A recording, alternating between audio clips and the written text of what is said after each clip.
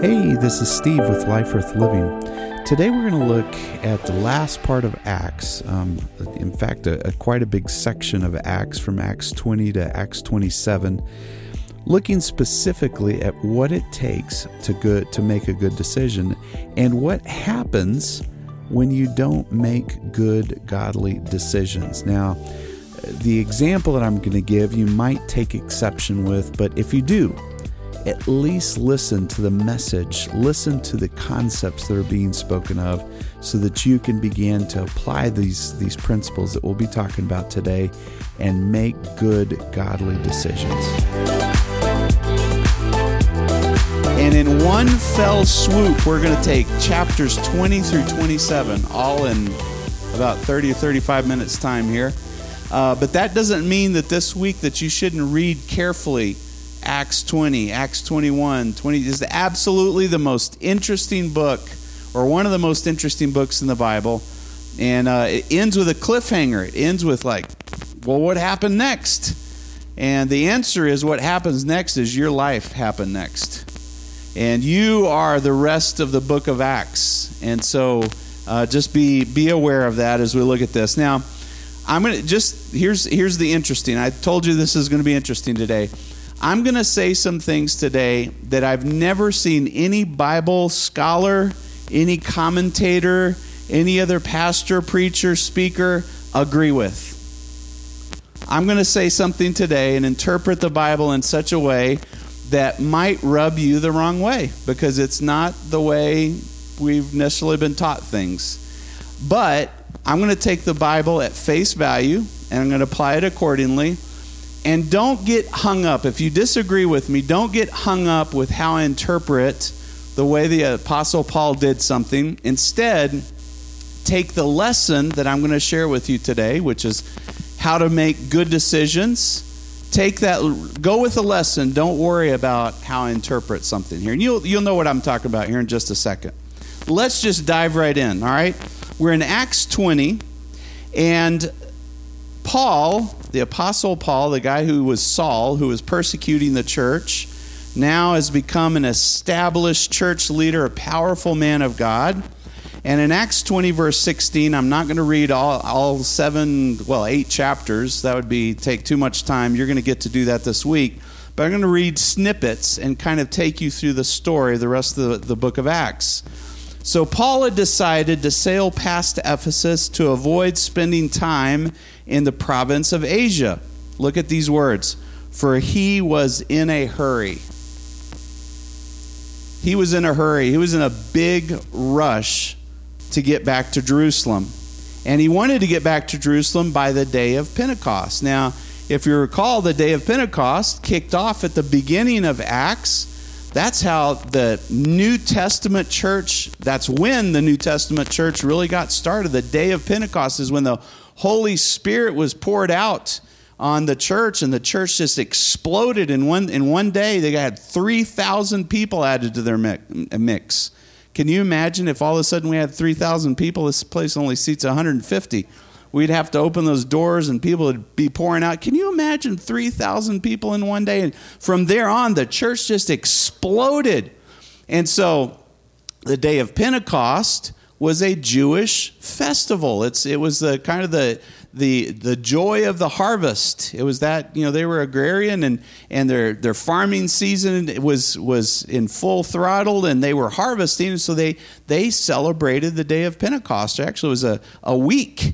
And so Paul, he was a good Jew. He wanted to get back to Jerusalem by the day of Pentecost. He was in a hurry. Now, I want to tell you, a lot of times, you and I, we're not rebellious, but we do set goals.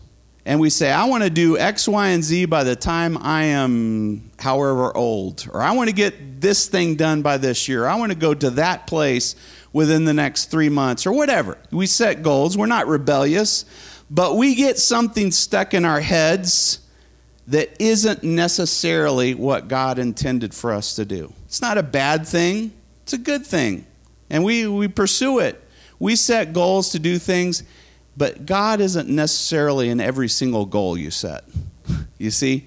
Not every single thing that you think is a good thing that needs to get done mañana or today is necessarily what God has intended. And I've set many goals in my life and had God veer me off and say, good idea. Good job, buddy. But you know what? Actually, we're going to do this over here. I can't tell you how many times God has done that to me. And I bet you've experienced the same thing.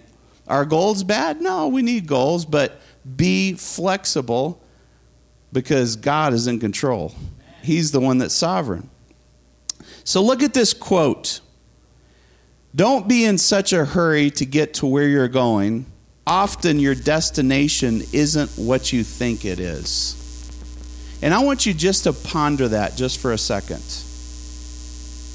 So you think and I think we have these destinations set in mind, and they aren't what God really has intended. We're on the path towards that thing right this second, but God has another destination over here.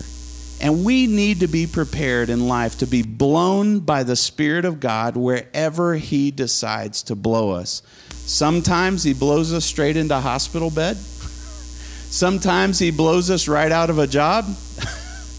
Sometimes He blows us into powerful and wonderful success and prosperity that we could have never dreamed.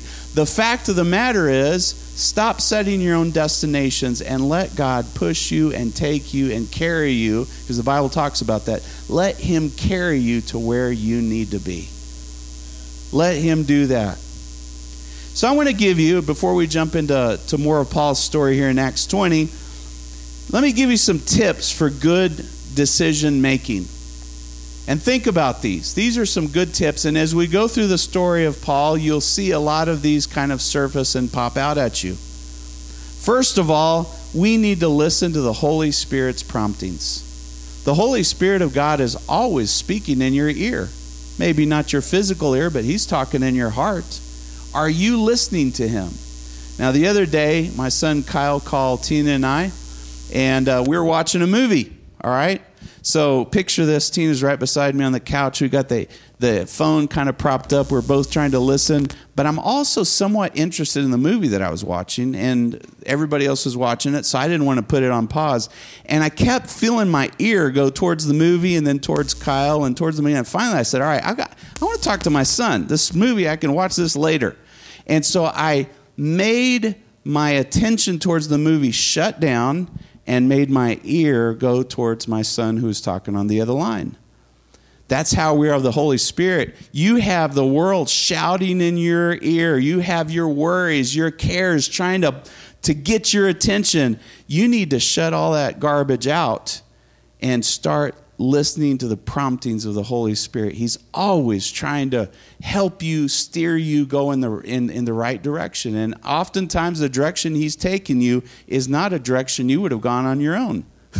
You see, the Holy Spirit of God, He takes you places you will never get to yourself. But we need, for good decisions, we got to listen to the Holy Spirit of God every day. He's always talking to us. We just have to listen to Him. Here's the other thing. We need to listen to other people's warnings. Other people, oftentimes good friends, even non-Christian friends, people that care for you, they'll warn you and say, hey, you know what? I think you're going in the wrong direction. I don't think you should be making that decision. And let me tell you what, when somebody that you know and care about gives you some advice, you need to listen to that advice. It's not always going to be the right advice, but it's worth taking their input. And I've learned, it's still hard, but I've learned to even listen to my critics. Because a lot of times my critics have something good to tell me, even though they're telling it to me in a way that just irritates me, makes me mad. All right? But I still want to learn from what they're telling me. So take people's advice, and especially if you're hearing that same message from several folks, you probably need to really, really pay attention. That'll help you with your decisions. Here's another one. You need to consider your physical limitations. You can't work 24 hours a day. You can't work 7 days a week, all right? You need to pay attention to your physical limitations, all right? We've been pastors, Tina and I have been pastors of this church now for a long time. How long? 9 years? 7 years? 9 years? I don't know. A while. And most of that time, I've worked full time. And so we have a service on Sunday morning. We have a service on Sunday night. We have a service on Wednesday night, And then there's the other types of things that, a typical pastor would need to take care of, such as hospital visits and checking on people and whatnot. So before I was laid off 2 years ago, I was working and we were going to church 3 times a week. And so I was laid off, and there was a period of time where things were a little bit more tranquil, not a lot of income coming in, but at least it was tranquil. And then I've started working again. And I realized I'm not going to do that again. My physical limitations are not going to allow me to go to church 3 times a week. And so Tina and I made the conscious decision that, Sunday nights we're going to turn that over to my parents, because physical limitations are prescribing what I can and cannot do. We need to pay attention to our physical limitations. Now, that doesn't mean that God can't overcome do a miracle or whatnot, but pay attention to what your body tells you. There's only so much you can do in life, and you have to pick and choose what you think God is telling you to do. Here's another one. We need to watch for miracles. Watch for what God is doing each and every day. And this is a current lesson that I'm in right now. I'm realizing, I need to pray for the things that I want and need and want to see in other people's lives. But you know what? God wants to do a miracle today. And it's his choice what miracle he's going to do today. And I've got a log now from the beginning of the year. I've been trying to log every single miracle that I see, both big, small, medium size, whatever it is. And you know what? He's doing a miracle on average 1 a day for me. 1 a day. And not just for me. I see it in other people's lives. I see like Sister Shelley 2 weeks ago was coming in with oxygen. And you know what? Today she came in with no oxygen. And she's being energized and strengthened. That's right. God does miracles. And he does them every day. If we'll just look and stop demanding and start saying, God, just do something good today. Shock me today. Amen. Now, here's another couple of things we need to hurry up here is don't ignore what God is blessing in your life. Don't ignore what God is blessing in your life. Now, right now, it's odd, it's strange, it's interesting. This the work that I'm doing is consulting, and you know what I'm finding? God is blessing it. He's blessing it, and so if God is blessing something, go with that flow. Let the blessing of God carry you. Follow the blessing of God, and you know what? When the blessing of God shrivels up and dies, and starts saying, "All right, God, where's the next place? What do you want to do next?" Just like Elijah. He had blessing. The ravens were bringing him lunch, breakfast and dinner every day, and he had water there, but it dried up. And God said, here's the next place I'm sending you. Follow the blessing of God. Follow the blessing of God. It'll lead you into good decisions. Acknowledge when doors are closed. I need to rush along here. Here's the last couple of thoughts. And really try to understand your motives. Why are you pursuing the destination that you're pursuing? Why are you doing that? Check your motives. Look inside of you. And if you have pure motives, you're going to make wise decisions in most general cases. All right? So let's continue on. Going back to Paul, there's some reasons why he was probably wanting to go to Jerusalem and get there quickly by the time of Pentecost. Here's some possibilities. First of all, this Jewish festival attracted Jews from every part of the known world. And he was finding that the Christian church was breaking apart between Jews and non-Jews, in other words, Gentiles. And it's possible that he thought, if I can just get there, there will be some Gentile-like Jews, and I could talk to them, and mostly just Jewish Jews, and I can convince them that what I'm doing is not against the Jewish law.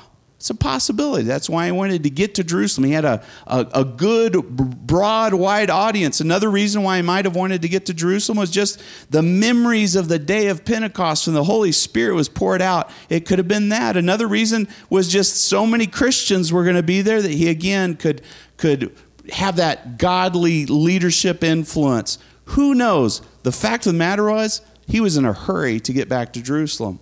Let's read on. And I'm going to be jumping around here a lot, skipping a lot of different verses, but I'm still in Acts 20, now verse in 22.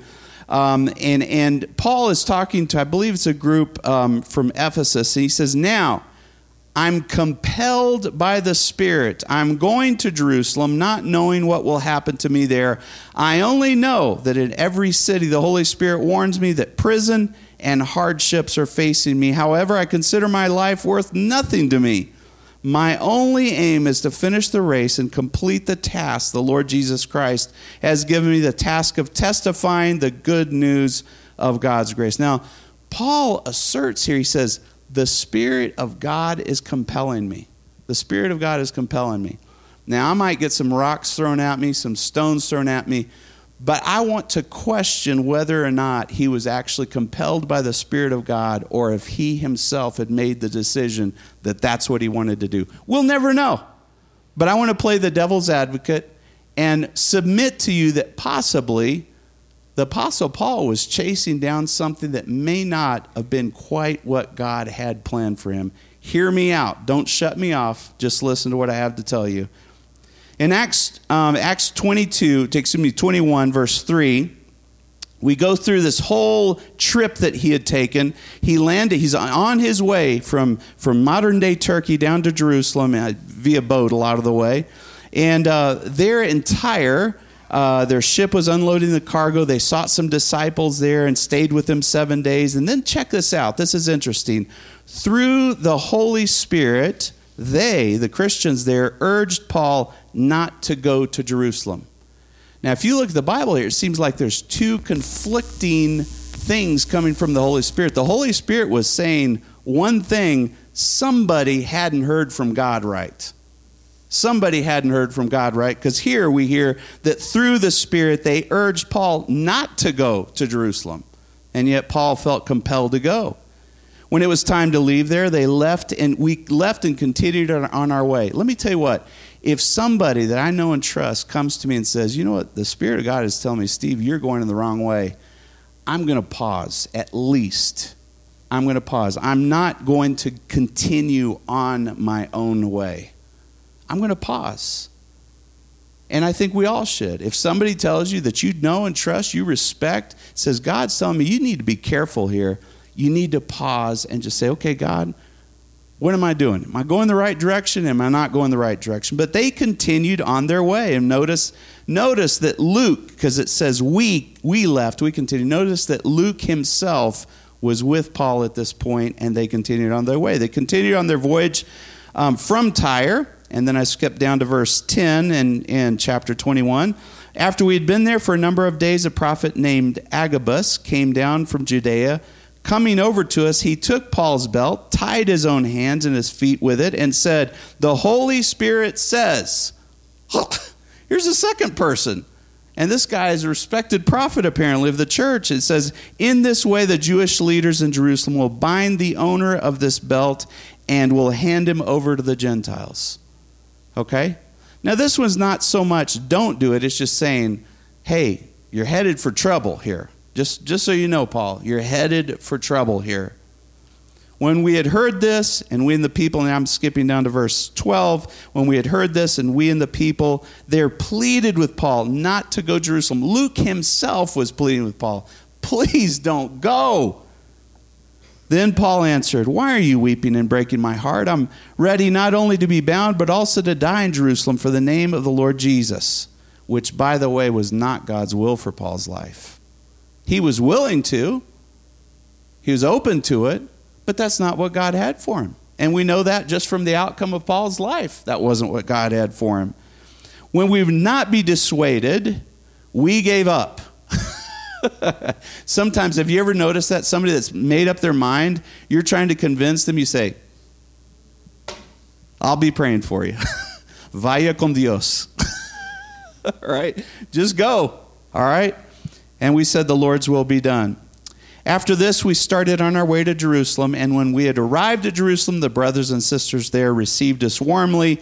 We find just in a matter of days the very things that have been prophesied about Paul came to be. In verse 27, some Jews from the province of Asia saw Paul in the temple. They stirred up a whole crowd. They seized him. The whole city was aroused. People came running from all directions. They seized Paul. They dragged him into the temple. They shut the gates. They immediately tried to kill him. Everything that the Apostle Paul had heard was coming into play, and he was aware of it. He was expecting it. The question was the Spirit of God pushing him to go to Jerusalem, or had God had a different plan for him? I'm not here to conclusively tell you, but I'm just here to share these thoughts with you. On we go. The news reached the commander of the Roman troops. The whole city of Jerusalem was in an uproar. He at once took some of the officers and the soldiers. They ran down to the crowd. The rioters saw the commander and the soldiers coming. They stopped beating Paul. The commander came up, arrested him, and ordered him to be bound with 2 chains. Then they asked him who he was, what he had done. Some of the crowd shouted one thing, others another. And he was taken to the barracks. And there's a whole lot more detail. If you want to read an amazing story, read this story. I mean, it is riveting. He says, after receiving the commander's permission, Paul did stand up in front of the crowd. Somehow he got them to be quiet. And he began to speak to them in Aramaic, which was their native tongue.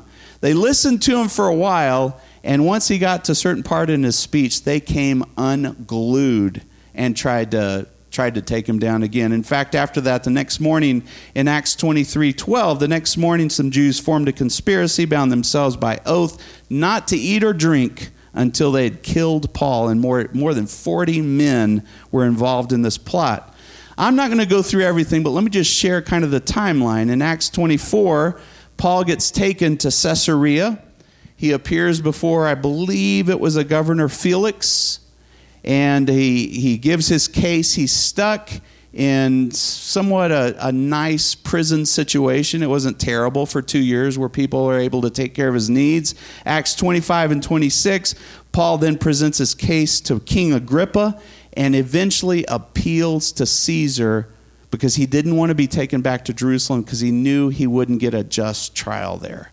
So he appeals to Caesar. In Acts 27, he takes a ship under guard. He has a Roman guard with him with other prisoners. They go, it's like a whole winter season. They're on this ship. They end up being shipwrecked in Malta. There he's picking up some sticks to make a fire. A snake latches onto his wrist. He shakes the snake off into the fire. God uses him powerfully in Malta. Folks get healed. There's somewhat of a revival there on Malta. And he finally ends up in Rome, where God wanted him to be. God wanted it. There's this part, I have no doubt in my mind. God wanted Paul in Rome. I don't think God wanted him in Jerusalem, but that's just my opinion. We can all and the cool thing is, and I'm going to get to this, is even if you make a wrong turn, God can still get you back on the right track again. But before we get to that point, I want to share this, and it's the word complicated. That whole zigzag all over down to Jerusalem, up and shipwrecks and this and that, and 2 years in prison and waiting for a hearing and blah, blah, blah. It's so complicated. And I've learned that good, godly decisions lead to simplicity in your life. Simplicity. There's nothing like just a simple life where you're taking one step at a time with what God wants you to do. God wants you to have a relatively uncomplicated life. The Bible talks about that God straightens our way. He makes our paths straight, not a noodle spaghetti mix mash of here's and back and forth. God wants to make your path straight and simple and uncomplicated. I didn't say trouble-free. You're still going to have problems in life, believe you me. But half the problems we have are self-inflicted. Hear me out. Most of the problems we have in life are because we brought it on ourselves, and we didn't have to do it. But God is so good. He is so good. We make these decisions. You can make a life-altering decision. You could have an unwanted pregnancy when you were a teenager, and now you have the complication of a child and the person that you're not married to, you know what? God can still help you and take you, even if you made a bad decision. Let me tell you what, you could regret, you could be married several times and look back that first person you were married to and say, I wish I would have never gotten that divorce. God can still take care of your life. You can make a bad financial decision and end up with no money. God is still watching over you. He can still bring you back from Jerusalem to Rome. He can still take you back. Look at, who was it? Oh my goodness. Jonah. Look at Jonah. He was headed in the wrong direction, and look, God brought him all the way back to where he was supposed to be. I'll never forget when I graduated from college. Before I graduated, I actually got a job offer from a really cool company, but I didn't accept the offer because I was afraid of the immense number of hours that I was going to have to work at that company. I was going to have to work nights, weekends, long hours. And I consulted with my parents, my fiance at the time. What do you think I should do? And I decided, you know what? I'm going to turn them down. So I did. I turned them down. I finished. I graduated. I got a job at a different company here in town. I won't name what it was because it was absolutely the most boring job you could ever ask for. It was horrible. I was there for 4 months. Now, it's funny because the building this company's in faces the company that I'd turned down. And I had a first row seat in my cubicle with this big old window where every day I looked over at that and kicked myself over and over and over again. Well, through a long set of circumstances, and they weren't easy circumstances, 4 months later, I got to go back and get that job that I turned down. And yes, I worked long hours and it was hard, but it was the best decision I ever made. You see, God, you get off on the wrong path. You might make a wrong decision. Keep your eyes on Jesus. He's going to bring you full circle back to where you need to be. Right back to where you need to be. So don't give up on yourself. God hasn't given up on you. He hasn't given up on you. And by the way, start today making good decisions, listening to the Holy Spirit, listening to the advice of those that love and care for you, listening, from your experience, not making the same dumb mistake over and over again, saying, you know what, I'm going to stop doing that. I'm sick of it. I don't have to do that anymore. And with God's help, I'm not going to do that anymore. Amen. So, some final tips here. One final tip let me give you for making good decisions, and that is a willingness. A willingness. Not being pig-headed, not being stubborn, not being hard-headed, and saying, you know what? I'm willing, God, to do whatever you want me to do. I'm willing to do. If you want me to be sick a little bit longer, I'm willing to be sick a little bit longer. If I'm having struggles in my marriage, I'm willing to hang on a little bit longer. If there's uncertainty in my life and I don't know what tomorrow is going to bring, I'm willing, because you're with me, Jesus, I'm willing to hang in there. I'm willing, God. I'm willing to do whatever you want me to do. In Exodus 35, verse 21, everyone who is willing, or who was willing, this is speaking of the Israelites back in the desert with Moses, and whose heart moved them, came and brought an offering to the Lord for the work. They were building a tabernacle. They were building the little Ark of the Covenant. They were doing all of those things. And there's a bunch of willing people. And I want to ask you right now, are you willing, or have you made up your mind? No, it's my way, God, or it's the highway. We're going to do it my way, God. I know best. So just shut up and follow. It's a lot of times what our prayers consist of is demands of God and saying, God, I know. Now answer my prayer right now. And then we'll say in the name of Jesus or something crazy like that. No, this is about us getting in line with God. Saying, God, I'm willing to follow you wherever you go. God, you want me to clean up my language and stop using foul language? I'm willing right now. God, I have an anger problem. I'm willing, with your help, God, I'm willing to stop being such an angry person. God, I'm willing to start being a more patient person. I know you want me to be patient. You're patient. I'm your son. I'm your daughter. I want to be like you. I am willing, God, to do whatever you want me to do. You see? God has given you, as we talked about last week, He's given you the upper hand over your human nature.